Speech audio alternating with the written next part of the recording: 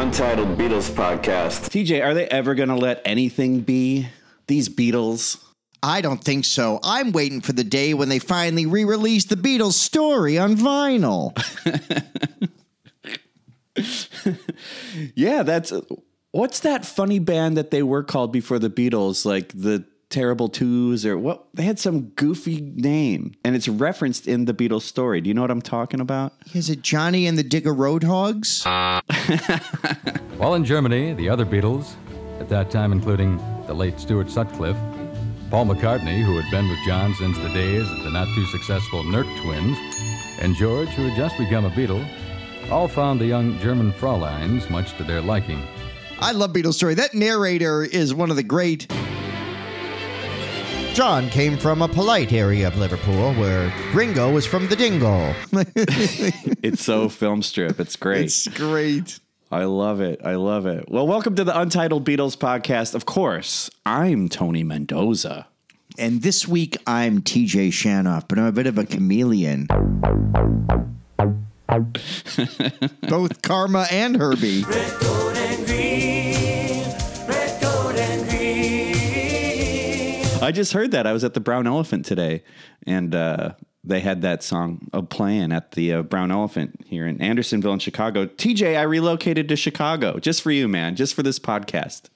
Yeah, I know. No, I got no fucking excuses. Yeah, sure, I'll hang out. My asthma's bad. I can't. We did. There's a picture floating around in our... Follow us on Insta. We have a lot of... Tony takes pictures of my food. We got a fun thing going on. Yeah. But there's a picture of Tony and I out... We're not masked because we're outside, you ding-dongs. At a bar in Andersonville, one of your favorite bars, a bar I've walked by a million times, never been to, but there's a picture of us from 2 weeks ago having a little, our first reunion since the fall of 88. Excuse me, man. 2018, fall of 88. Well, same thing. I mean, that's when I got into the Beatles, so... Well, there's your favorite, I know, solo Walter Becker song is called The Fall of 92. That's a reference that's too deep for, even if you love Steely Dan, you don't know that one. Thanks to George Bush and those Nazis down in Washington, D.C. He, of course, played Swan in The Warriors and Xanadu. Take your colors off, you can walk through. Hey, you hear me? Fuck you. Let's go. Yeah, that's right, warriors. Just keep walking. Real tough mothers, ain't you? You guys don't show me much. Why don't you dickheads just walk all the way back home, huh? Sorry, I'm thinking of Michael Beck. Sorry. Yeah, who then went on to do the theme to the Lego Movie.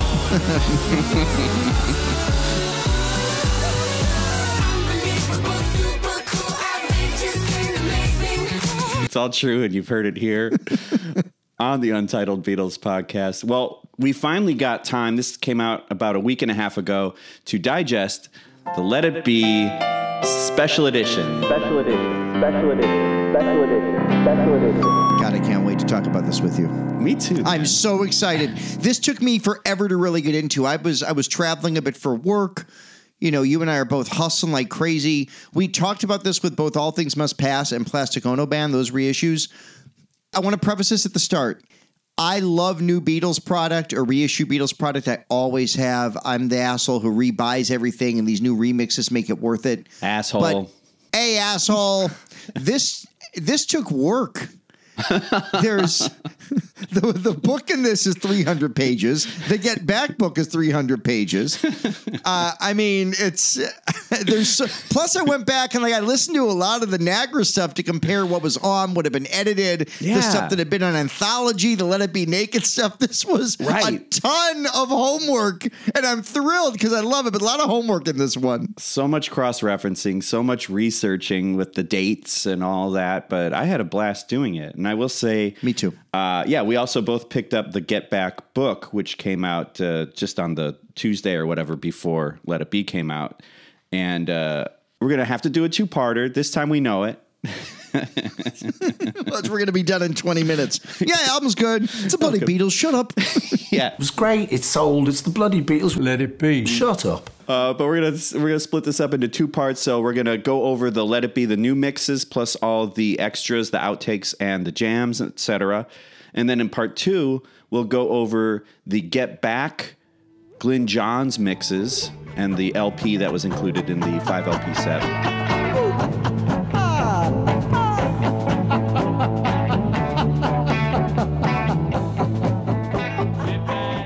Along with the 12-inch 4-song 45 RPM EP, and then the Get Back book. So we'll do kind of a Get Back kind of a thing for part 2. And this will be more of a Let It Be thing. How about that? It's a great idea. And we should also tease that when the Get Back movie debuts in Disney Plus, we're going to do 3 weeks of just a real deep dive initially on Ringo's Rotogravure. Yeah. Just to piss you off.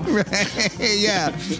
We're anti-comedy. We think unfunny stuff's funny. Actually, people who listen already know this. Of course they do. That's our style, man.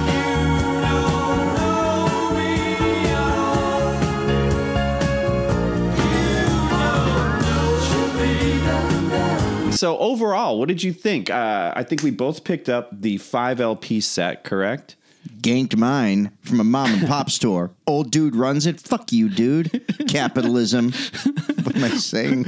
Was it that comic shop on Addison Avenue that's on a slant and they sell like old TV guides and Yesterday's it was called, named after Paul. Yesterday's. Yeah. There you go. You know, the original title of that store in Addison was Scrambled Eggs. Thank you. But all back together. They actually took that store down. Folks, if you went to Wrigley Field or Wrigleyville any year between like the 50s and 5 years ago, it is so different now. It makes me, as a disgruntled Cubs fan, what they've done to Wrigleyville, basically making it fucking Anaheim, makes me very upset. The Taco Bell is like in a Chase Bank building now. It's like clean. Nobody's going to get mugged there. I'm not a fan of New Wrigleyville or Cubs ownership. Yeah. It's like they made it like the airport. Yeah. But hey. All it needs is a authentic Chicago pizza at Sbarro. Yeah, I bought the 5 LP version of this as well. And I mean, I was breathless over All Things Must Pass. I think I called it the best remix of any of the archive, including White Album and Sgt. Pepper and Abbey Road and all that stuff. This takes the cake. I am so blown away by this set. It certainly has its faults that we're going to get to. There's some omissions and some interesting choices here. But in general, we've done deep dives on the Let It Be album, Tony, the Let It Be Naked album. Right. I think we both agreed when we reviewed the Naked album a few months ago that, yes, it's wonderful in so many ways, but it's not the Let It Be album cleaned up. It's a lot of the same takes, but without the talking and a lot of the dig at Maggie May stuff. Yeah. We finally have this Beatles record that I am pretty damn certain is my number 2 or number 3 favorite Beatles record, cleaned up in the best way possible, and the outtakes are fun. We'll get to those. The book is fun, but the main Let It Be record, what a gift to have this thing remixed. I think it's absolutely glorious. Yeah, it's totally fun. Yeah. I dig the packaging too. It's in a big old box and it has these die-cut windows. John Kosh, who did the original design, we've kind of turned his design into a doll's house, so to speak. Ibsen, know what I'm talking about? I might have just made that up. I was doing a reference. That was what the White Album was supposed to be called, right? Yes, right? Yes, that's right. A doll's house. Yeah. And John Kosh, who later did the design for Who's Next, Hotel California, by the Eagles, the Philadelphia Eagles, Stones, Get Your Ya-Ya's Out, Ringo's Bad Boy. No. Yeah, he did. And Rotogravure. Ay, ay, ay, ay, ay, ay, ay.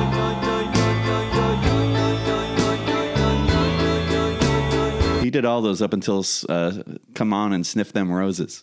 That's what it was called in Germany when it was on the Boardwalk label.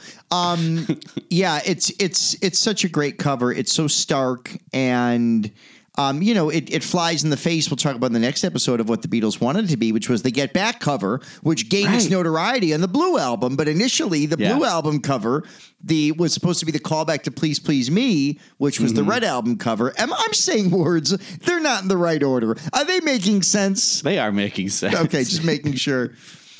One thing about the packaging I want to run by you, and this was the case both in the Abbey Road LPs, and I'm pretty sure the Esher and White Album LPs. There's still something unnerving to me. Tony, help me out with this. Was seeing the Universal logo on the spine of a Beatles record. Look, I love E.T., I love Jurassic Park, I love Back to the Future, but there's still something strange about seeing the Universal logo on Beatles records. I don't know how to feel about it. Am I going too far? Well, that's, I know you've got a thing with the whole labels and all that. That is something that I think is unique. Where do you see the Universal logo? It's on the spine of the box itself. It's not on the record. It's on so when you display the box, you see the Apple logo and the Universal logo. Now I see it. You're right. Well, you know what? You can always face it the other way where you see all the spines of the actual records. So there's your solve. That's great. Or, what I do, and I don't want to get political, but Universals for Libs, I tape it up and put a big Fox Nation banner on. It makes me feel better about the size of my tiny dong. Hey, is Tucker on? Somebody get me the Nivea. I'm going to hurt myself. Take a step outside the planet. You turn around and around. Now take a look at where you are. It's pretty scary. But yeah, the album, the design is awesome. The whole experience of opening it and listening to it. The book is gorgeous. Yeah, the book's great. Vinyl's the way to go in this. I did not get the CD box set, but the vinyl of this thing can't be beat. Yeah, let's talk about the book, actually. It's pretty cool. It's 105 pages. There's a lot of pictures by Ethan Russell and Linda McCartney as well, I believe. Who's that now? She ran this vegetarian microwavable food company. Oh, in right. In the 90s. Yeah, she was a big Beatles fan. The artist who released that with part of Susie and the Red Stripes. Okay, now I know what you're talking about.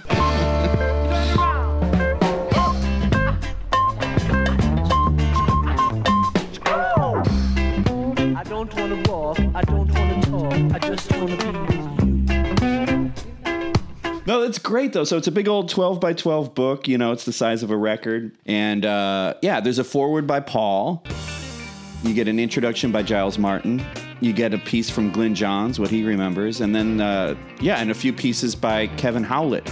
What Do You Want Now? Track by track, rehearsals and Apple Jams, and get back to Let It Be. It's great. It's a great read. It gives you a lot of insight into, just how this was made. I didn't really think about it. Like, to me in my head, listening to this album, digesting it, I always knew it was kind of recorded in January, but then Phil Spector got on it, and then they did I Me Mine, and, and Across the Universe is from 1968. It just felt like a real kind of a hodgepodge, but the bulk of it really is just 21 days, 10 days at Twickenham Studios and 11 days at Savile Row, Apple Studios. And that's basically it. Other than I Me Mine, it was just like 21 days. And in those 21 days, Tony, they're bringing in songs that would be on Abbey Road and the first McCartney album and All Things Must Pass and Plastic Ono. Talk about overflowing with material. Yeah. Considering they were creating a lot of this from scratch. Leftover stuff from the White Album that appeared on Esher demos, Polythene Pam and all that would be on Abbey Road. They had so much material in their last days. It's wild. Well, let's have a mushroom omelette then. Well, they seem to give us cauliflower yesterday. That's what we mixed in. Okay. I'd like cheese sauce when they have cauliflower. You should see Polythene Pam. She's not good looking, but she looks like a man. Well, you should see her in drag, dressed in a polythene bag. Yes, you should see Polythene Pam. You should see her in the dress. No, you should see her when she's dressed to the hilt. She's Killer Diller in her jackboots and kilt. Well, she's the kind of the girl that makes the news of the world. Yes, you can say she was attractively built. We'll say she was attractively built. I'll say she was attractively built, I'll say. Oh, yeah. Yeah, and then the back page, there's that drawing that George Harrison did of, it looks like the Beatles on top of like a skyscraper with the bobbies entering from below. It almost looks like the Eiffel Tower, eh? Yeah, a little bit. It reads, do you know who you are singing to? So 2 fabs for George's grammar. Do you know to whom you are singing, George? Actually, that's been debunked. That comes from like Latin. The only reason you shouldn't end a sentence with a preposition has to do with Latin. But in English, it's okay, I think. We've decided. All right. I'm cool with that, irregardless of the truth. In the dictionary. And a skit has replaced sketch in the comedy community. Cute skit, Johnny. How dare you? How dare you use that word skit? I'm doing integrity-filled comedy. It's a sketch. Yeah, I killed a man. When I came home, there was a man in my house. I fought with this man. He had a mechanical arm. Well, he called my level 4 Second City Conservatory work skits. Hey guys, are you filming another one of your little skits? It's not a skit. It's a sketch. Yeah, one thing about the book I wanted to mention, too, as we talk labels, Tony, there's been a bunch of pressings of this record. We mentioned a couple episodes ago that the original gatefold U.S. issue, which I think was only gatefold in the U.S., when it came back, when Capitol got the rights in 1980, they took the gatefold out. They took the pictures that were in the gatefold and they put them on the inner sleeve, at least until the final vinyl pressing in 92. There was one in 95 that was on like a weird white Apple label as part of the limited edition when they pressed those in 95. But in 88, I'm getting the years wrong. In 88 was when the C1 vinyl came out with the small purple Capitol manufactured label, and they were still replicating the gatefold in the inner sleeve. But it's the only copy, I think, in the world that had the album with a red apple. Yes. In the rest of the world, it was green. And in the book, it's a nice touch. In the front page of the book, the only place you can find it is the red apple on the title page of the inside of the book that comes with. The only place you'll see the red apple, which is kind of a nice nod to American fans. I think in general, the only place I'm a nationalist where I'm super rah-rah America is with the Beatles releases. Like, except Magical Mystery Tour, the Beatles releases, as we've talked about a million times on the show, have just been thrown away. You'd think with all these extra records, like the fucking EP couldn't have the U.S. red label just as a nod to the millions of copies it sold in America. I think sometimes the Beatles organization throws the American experience under the bus. I'm kidding about the nationalism thing, but it does kind of bug me a bit that, like, yeah, how many copies of Let It Be with the same track list were sold in the States? I didn't expect them to replicate the gatefold, but throw us the red vinyl or the red label, Apple label on one of the records, right? I don't see why not. I don't know. I take that too seriously, but I've lost my mind. Well, my mom had that copy. She had, back when this album came out, she had a British pen pal. And he acquired a copy of the deluxe version that was in Britain at the time that came with this book, which I'm holding now in my hand. Wow. And like the pages do not attach themselves to the spine anymore. So opening it and going through it is a bit of a mishigas. A mishigas. It turns if into you a will. 52 pickup, you know. What the hell am I supposed to do to kill time? Oh, maybe I'll play 52 pickup. This game's better if there's someone else here. But it's a lot of pictures. Actually, you get a lot more pictures in this old school Let It Be book. And then there's some dialogue, too. I remember reading this, but not getting it, you know, because they're speaking in their, like, funny kind of insular code Beatle language. When I find myself in times of trouble, Mother Mary comes to me. Spitting words of whiskey over me. And in my hour of darkness, she is standing left in front of me, squeaking turds of whiskey over me, over me. Daddy wants wee-wees. What am I reading? But yeah, it's a great book. But I really like this book. They also tell you what gear they used, and I'm just gonna run down this real quick because there might be some gearheads listening. This is the first time Ringo used that Ludwig Hollywood 5-piece kit, the maple finish kit. But he still used his wooden oyster black pearl snare. At Twickenham, he used 2 cymbals. At Apple, he got 3. Paul played his 63 Hofner violin bass. It looked like he went through a Fender Bassman amp.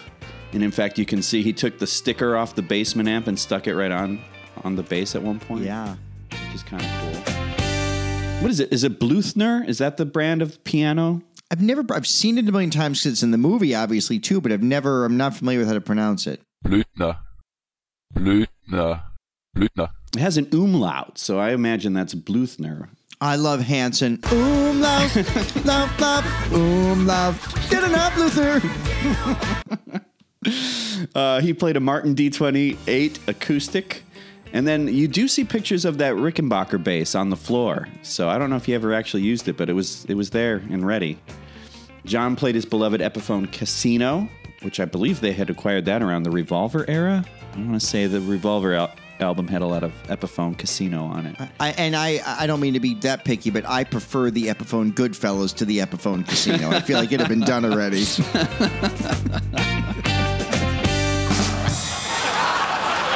No bitch during gear talk. Good point. We're in the gear dojo. If you like car talk, you'll love the Untitled Beatles podcast, Gear Talk. No, it's all right. So John used George's Gibson J200 acoustic for 2 of us, and forget what else he played with that. He played bass with the old Fender 6, or as you would say, the Fender VI. Fender VI, sure. Which also has I Don't Want to Spoil the Party on it. Yeah, it's stuck to the back, like Paul's set list. And then that lap guitar he used was a Hofner Hawaiian Standard. George, yes, used the Gibson J200 acoustic. His red Gibson Les Paul, which was named Lucy, which was a gift from Eric Clapton in August of 1968. He played a wah-wah pedal, an Arbiter fuzz face distortion pedal, a Fender Rosewood Telecaster through a Leslie speaker, and then there are pics of him playing that psychedelic Stratocaster that he painted, I believe, with Patty's nail polish. But yeah, there's pictures of that. And then keyboards for Billy Preston. I know, we're going long here. Casey, 3-parter. 6-parter, Casey. 6-parter. Fender Rhodes Silver Sparkle 70. There's a Hammond organ and then the Lowry DSO Heritage Deluxe organ. Thank you. You talk about all the gear the Beatles used, and it makes me think of the great Chillwave song. First gear, all right. Second gear, Chillwave, all right. Third gear. Let's play How Much Does Tony Know About the Beatles, everybody? All right, tough guy. Okay. Name the brand of the anvil Mal Evans played badly while rehearsing Maxwell's Silver Hammer. Okay, well, considering they use it as an ashtray, I'm going to go with Dunhill. It is a Dunhill, all right. Yeah, so the gear's a big part of the book, and there's a few things I learned in the book. Before I get to that, I'll tell you in Paul's foreword, he tells the ocean liner story about, this we all knew about how they proposed doing it on an ocean liner. And that's what inspired Paul in a boat for the anthology, which is still one of the greatest Paul in a boat. Rubber Soul. Hey, which is so good. Rubber Soul. Hey. But there's a couple funny things he talks about in the book. I must admit, I wasn't keen on Phil Spector's editions. Right. Which the way he phrased it is later in the book, they show the bullet point letter he wrote to Alan Klein, and it goes, also, don't ever do it again. But in 2021, I wasn't keen on Phil Spector's editions. No, he threatened to sue. He hated it. He tried to get everything stripped from the album. It was too late by then. Dear Sir, in future, no one will be allowed to add to or subtract from a recording of one of my songs without my permission. Don't ever do it again. Signed, all caps, underlined, Paul McCartney. It's so good. The first few pages in Paul's forward, Peter Jackson is mentioned, so it's an early mention for him. The next bit's from Giles Martin. He thanks Glyn Johns. I don't see a thank you to Michael Lindsay Hogg. anywhere? No, it concerns me a bit yeah. that he's thrown under the bus. He's been scrubbed out mostly. I mean, obviously not in like the Get Back book because he's, about 1/5 of the dialogue as well. Yeah, he's integral, obviously. Yeah. Yeah. He kind of made himself a part of like one of the supporting characters in this movie, if you will. Well, when we get to the Get Back book, we'll talk how the characters are laid out like it's a play, which is so neat. Giles Martin in the foreword talks about Phil Spector's arrangements and says, quote, while they perhaps lacked the sensitivity of my dad's, they did create a timeless sound that had to be respected in the new mix. So to me, the headline is, why is Giles Martin standing up for a murderer? There you go. That's Do we the cancel spin. Giles? Yes, immediately. Yep. Now that I see it your way, TJ, let's cancel Giles Martin. Cancel Giles Martin. Giles Martin. Cancel Giles Martin. The question I had for you, the thing I learned that I didn't know, I mentioned learning things, and Glyn Johns in his foreword says Paul and John sang on a Stones track is how he met them. Now, I knew they obviously wrote I Want to Be Your Man for the Stones, but forgive my Beatles stupidity, what Stones song do John and Paul sing on? I want to say it's We Love You, around 67. Satanic Majesties? Yeah, I want to say they sang on that, yeah. Okay. Yeah.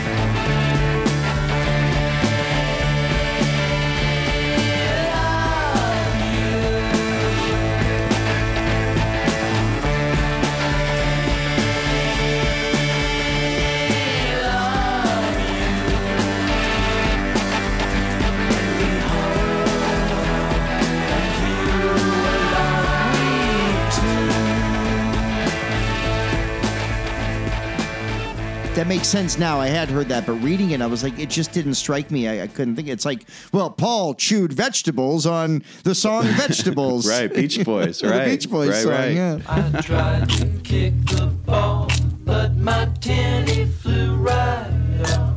I'm red as a beet, 'cause I'm so embarrassed.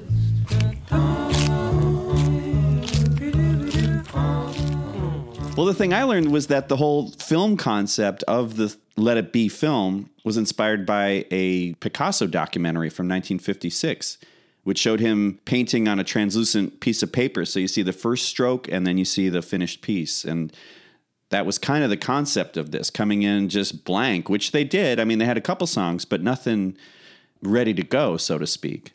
Yeah, a lot of loose demos and a lot of things kind of floating around. Yeah, I would say this book, the Abbey Road book, is lovely. The White Album book is great. Pepper, when they were kind of starting off with these reissues, is still pretty good too. But this Let It Be book is amazing. They've really gotten it right this time. I Dig a Pygmy by Charles Hawtrey and the Deaf Aids. Phase 1, in which Doris gets her oats. Well, let's talk about these new mixes. 2021, Giles Martin. Who was the other guy? I always forget his name. Sam Okell or Sam Okell? Yeah, however you say that. Yes, thank you. He's an Okell from Muskoka. I'm proud to be an Okie from Muskogee. Yeah, I mean, overall, I think they sounded crisper and louder, obviously cleaner. I mean, it's the stuff we've come to expect from Giles Martin. Like, he's using the technology right, and I don't think he's rewriting history. I think he's just making the bass more bass and the treble more treble. And the bass especially, there are some Paul moments that are not Paul moments in the original pressings of this.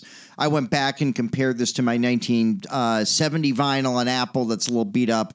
I compared it to the small Purple Capital manufactured 88 vinyl. This is by far the like All Things Must. You could basically turn us off. Just listen to All Things Must Pass, our deep dive on that box set. And I'll say the same thing about this. It is now the definitive. Why would you ever go back and listen to the original mix of this when this thing exists? And the preciousness of All Things Must Pass that a lot of fans brought in Plastic Ono Band of, well, it's not the way George or John intended it. The original Let It Be isn't the way George and John and Paul and Ringo intended it. So there can't be any purist complaints about this remix. This thing's been a nebulous. Paul had his turn in 2003 doing that Let It Be Naked thing. But yeah, two of us, something special's going on. It's louder than the original pressing.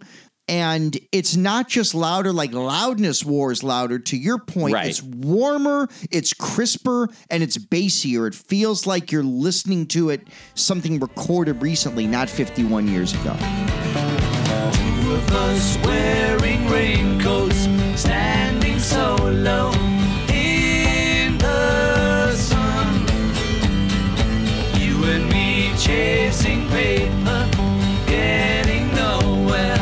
On our way back home. We're on our way home. We're on our way home. We're going home.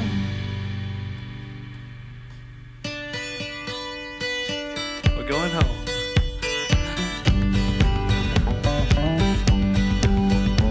You better believe it.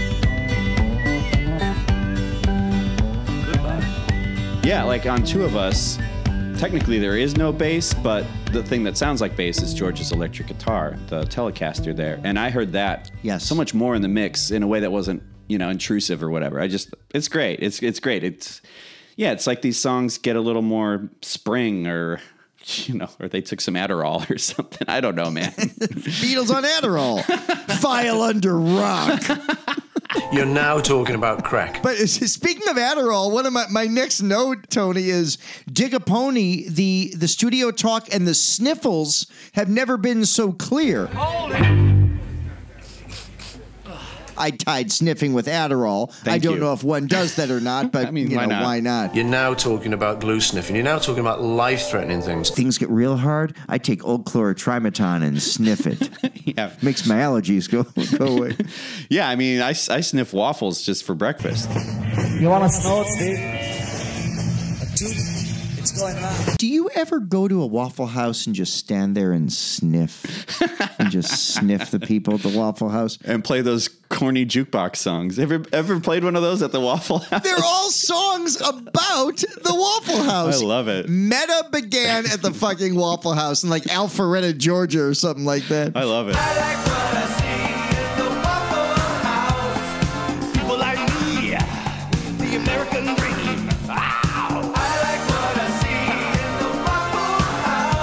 Great Beatle writer and scholar, longtime writer, reviewed this for the Wall Street Journal. Alan Kozin, I think you pronounce his name. He's been a contributor to Beatle Fan. I've been reading this guy for 30, 40 years. He is about as well-versed and educated as you can be when it comes to the Beatles. His Wall Street Journal review says there's nothing new here. I very politely disagree. One of the moments in Dig-a-Pony, you hear him singing the ooh in you on the very last note. John's last sung note is not noticeable on any other pressing, and on this one, da da da da da da da.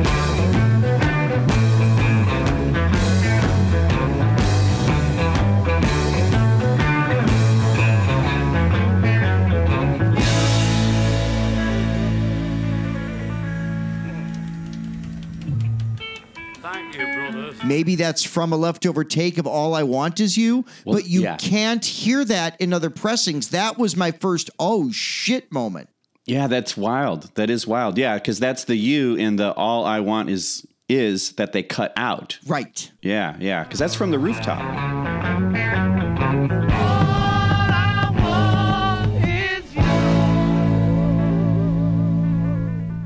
Again, it's a nonsense song, but it did inspire our good old friend Kurt Claudio to sleep in the grounds of John's house. Yes. Because he brings that up. It's mentioned in the book, too. Kurt Claudio gets mentioned in the book, so that's why I bring him up yet again. That's great. But, I mean, he's a classic character. He's one of... I love him. I'll bring him up as much as we can. Sixth Beatle, you've called him, Kurt Claudio? Definitely the sixth. He's the 666th member of the band. But he says, remember that one? You can radiate everything you are. You can penetrate anywhere you go. Yeah. Syndicated. Yeah. That was just having fun with words. And Yoko says John always felt responsible for these people because they were the result of his songs. Yeah. And I think that shows like an empathetic side of Lennon that has been kind of brushed over in recent years. I agree with you. John really cared for people, especially strangers, which was easy while he was kind of subconsciously telling Julian to go fuck himself. I'm doing a demo. I'm a working class hero. Beat it. Okay, you lot, can you shut up? Because this door's open. Why didn't you go in the other room or shut up or something? Something to be. Now get out. Go back to your mom who I hate and cheated on every day. So another thing, John's dialogue at the end when he's saying, "Thank you, brothers. My hand's getting too cold to play a chord." That's never been this loud or clear. Like Yeah. I was astonished by it because this is one too. Our first episode began with this.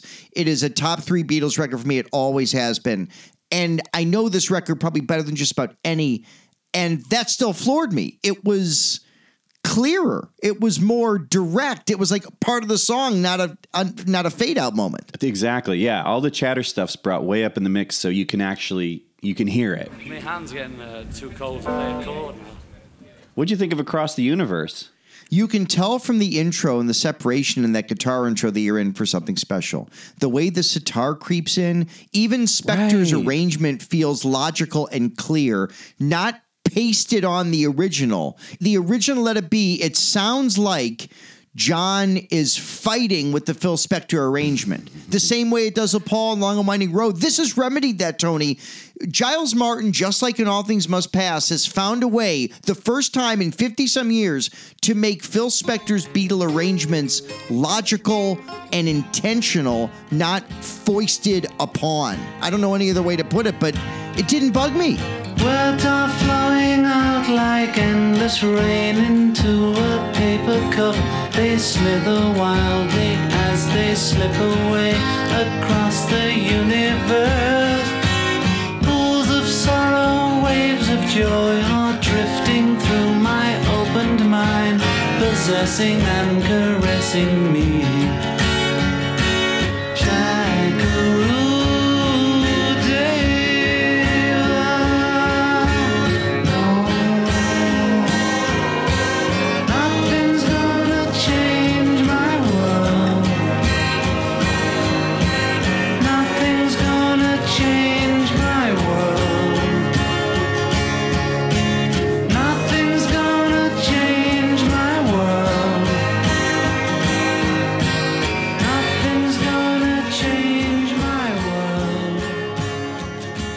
Yeah, I think they really laid into the Phil Spector. They didn't try to bury it or, hide it or whatever. So they laid into it, but they mixed it wonderfully. And is that a sitar, I guess, at the top? It creates a really ghostly quality. I don't know if he put some more reverb or whatever he did to it, but there's something that the song sounds just like more pastoral or something. I love it. And this has always been one of my favorite songs by them. By them. Van Morrison's early group. Yeah, Van Morrison's band. Yeah, they did this first. Nothing's gonna change my world. God, I wish Brown Eyed Girl was played more frequently. God damn it. There's a lot of Van Morrison I really, really love. I was a big Van Morrison guy for a long time, but much like with Clapton, I just, bye-bye, guy. You're not quite Nugent level, but I like my heroes who don't spew misinformation. Yeah, this is lovely. And it's certainly a better version than the one that's on Past Masters. It is the World Wildlife. I think I made a mistake in the last episode and called it World Wildlife Federation. Yeah, the WWF. Yeah, the WWF. Remember the cartoon? And they had like a cassette tape that was part of it looked like a vinyl record, but it was really a cassette tape held in plastic. It was the weirdest. Rose Records. Yeah. Like, what is this? Is it a combo vinyl tape? Yes, I forgot about I had like a Hulkamania CD that when I worked radio, they got a promotional copy of like the Hulk Hogan and the Boot Band or whatever it was. I want to be a Hulkamaniac. Anyway. Can you feel the music? Can you feel the beat? You don't need drugs to move your feet. When the dealer tries to push on you, just tell him what you're gonna do. I wanna be a Hulkamaniac, have fun with my family and friends. great. I hit Columbia pressed that and Buckner and Garcia's Pac-Man Fever. So Columbia was into and Pipes of Peace. A lot of novelty for Columbia in the 80s.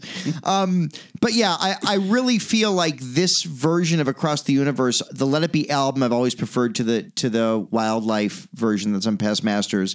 And it's just never sounded this good here. Like I said before, the opening guitar intro, you can tell you're in for something special, and it delivers. Yeah, the overdubs they used, it's great. I love that they lay it out. So it's 18 violins.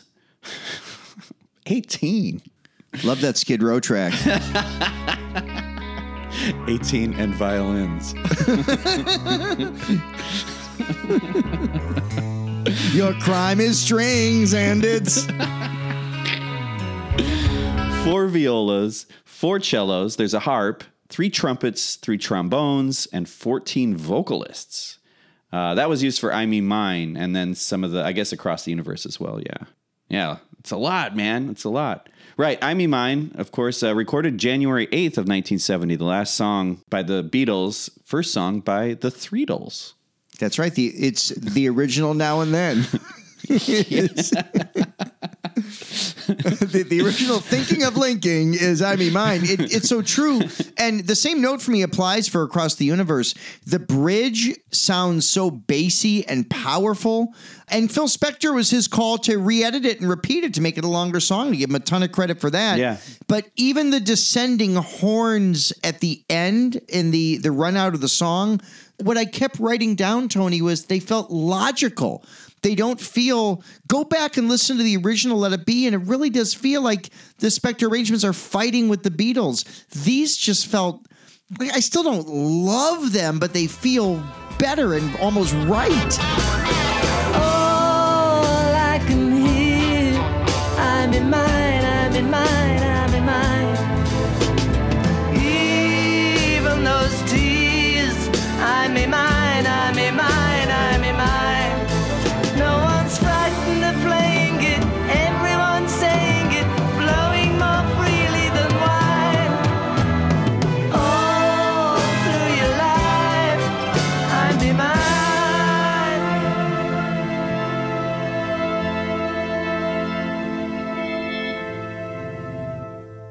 I dig this song. Me too. I do like that Spector made it longer with that edit by just repeating the verse and chorus one more time.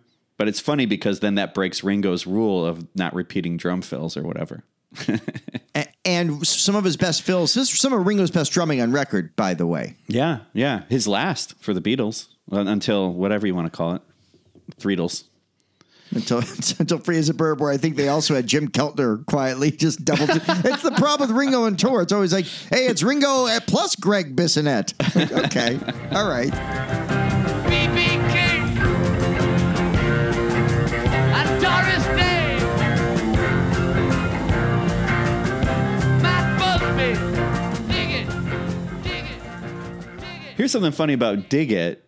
In the book, the lyric sheet is typed out. Yeah.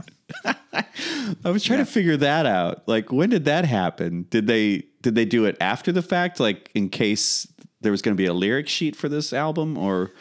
I think Paul at the time had a temporary secretary. And who refused to check her machine. She could be a belly dancer. I don't need a true romancer. It's funny in the book to hear them discuss them calling each other about, like, hey, time to go to work. It was, there's these Are lines. you up? Yeah. Did the original, hey, you up? Yeah, that's what that means. To make a record. You ready to go work on Teddy Boy? We're all into that.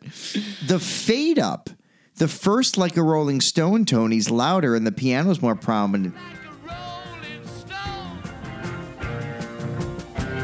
Like a rolling stone, like a rolling stone, like the FBI. It's one of the disappointing things about the set is we don't get the full 15. Disappointing, I don't know, because it's more of a novelty. They're going to release a bonus Record Store Day 45 of 15-minute Dig It and Carnival of Light will be the 45. But yeah, like the mix of Dig It Here, and there is a longer one, obviously, both in the Glyn Johns and also in the they do Can You Dig It and the outtakes in this. But yeah, like it even made Dig It sound better. Like everything just fucking sounds better. They, I don't mean to sound like George Bush, but like mission accomplished on this set. Dig it, dig it, dig got me digging by Georgie Wood, and now we'd like to do All the Angels Come. Well, I learned from the book that Wee Georgie Wood was a pantomime performer from Lennon's childhood. It's hard to do like a drop of someone doing pantomime, but here's some of his work.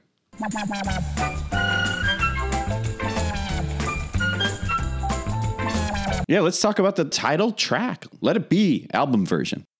This is one of my favorite Beatles songs. I'm pretty sure it's not one of your very favorite Beatles songs because we've talked about that a few times. But what I want to ask you is, to me, given how brilliant this mix is, it has never sounded better. It's always been the better take to the single version. Did this remix change your mind a bit on this song? Well, I tell you what, because I did listen to this album, all the way through a couple times and just trying to figure out all the different versions, my ears, my head always tuned it out, That's why I always knew there were 2 different guitar solos, and now there's 3 or whatever, if or 4, however many versions there are now. But it made me just listen to it finally, as opposed to just being like, and even though I know the song's about his mom and this and that, less so, like the Virgin Mary. I like this mix. I think, again, it's brighter, it's bigger, it's more deconstructed in a way, if that makes sense. I feel maybe I could hear each part more individually. That pre-chorus hi-hat that Ringo does is way up in the mix. Yes. And it really spotlights the behind the beat thing, especially the second to last hi-hat hit going into the chorus is way behind. It's like When I Get Home behind. There will be an answer. Let it be. Let it be. Yeah, and like When I Get Home, it works. I like because it, yeah. Ringo's still, whatever pocket he's created still exists, whether he's behind the beat or not. The piano is the most prominent I've ever heard it. I got chills the second I played this track. It's the ultimate version of the song, the best way to hear it. What Giles Martin did is so fucking brilliant. Now, Tony, I've not A-B'd this. I'm going off my mind of loving this song for 40 some years. Giles Martin has the first horn entrance in the first chorus more muted than at any other point in the song. Phil Spector's horns were the same dynamic and volume level throughout. Giles Martin's played with the dynamics in Sam O'Kell, and they have the horns crescendoing on the final chorus in the ride out of the song, and especially after George's solo.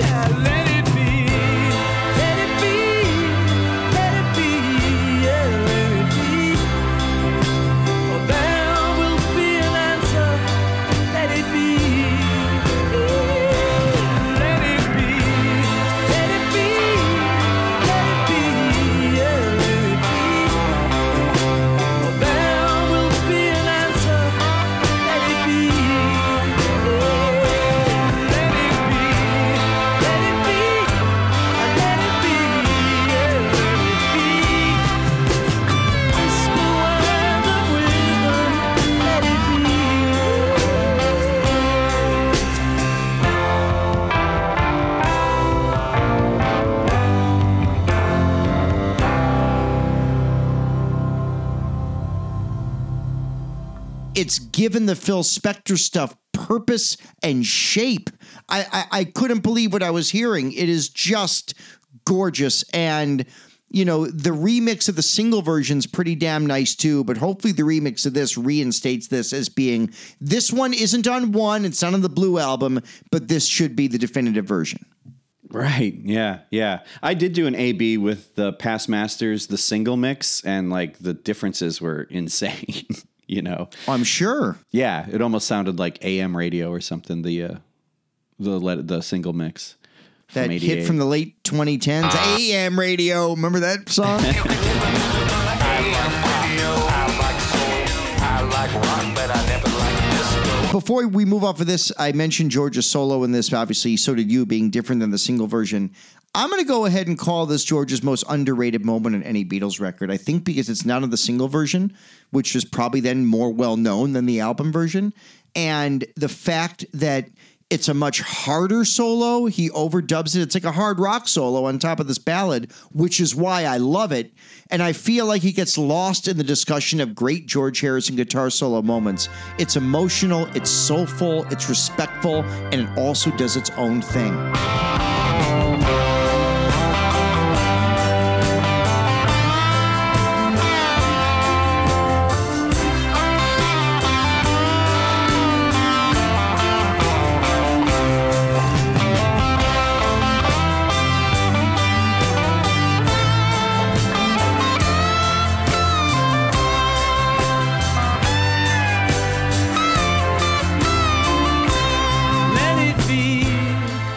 If you're thinking about buying this and haven't bought it yet, please buy it.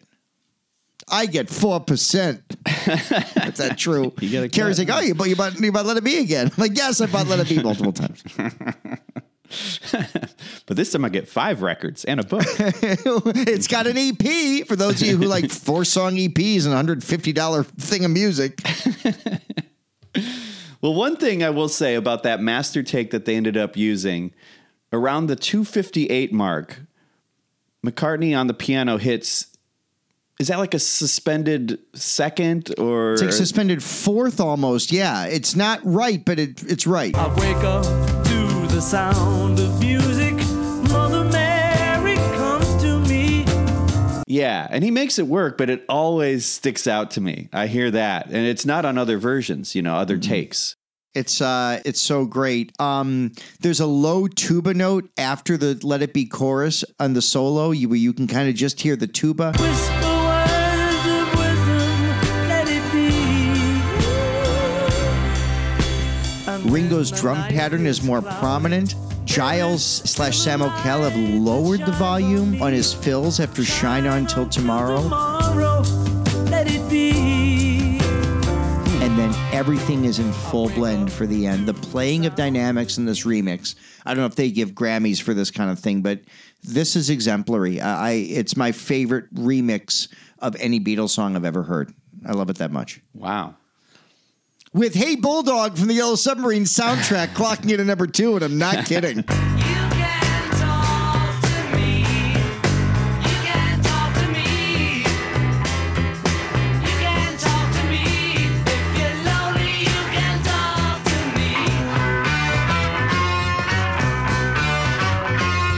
No, that Yellow Submarine, yeah, that's a good record. That's a good mix. Yeah, that kicks, yeah. Yeah, man.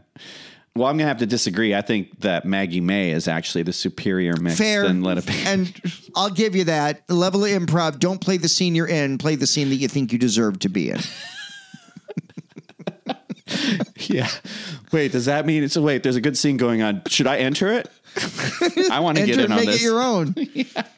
I always, if you can, you make a strong declaration, you enter any improv scene and yell like, nice hot dogs. Yeah. You're going to get a big laugh and you win. You win. And then lights and you're like, I saved that scene. That's why I always start with a gun, because you can't top it. You just can't.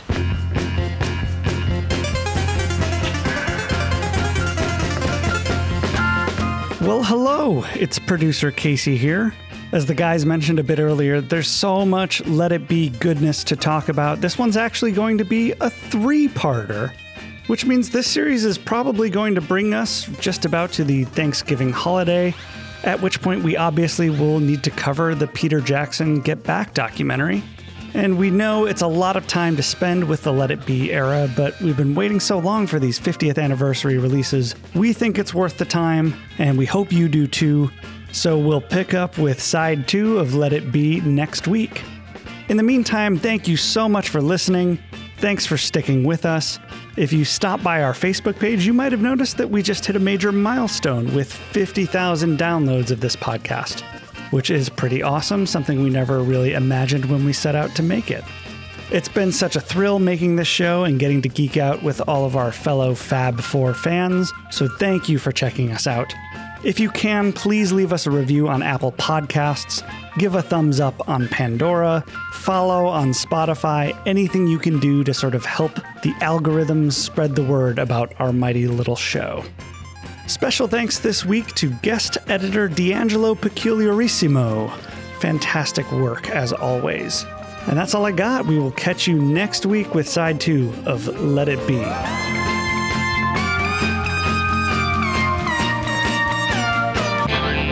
Untitled Beatles Podcast. Like and subscribe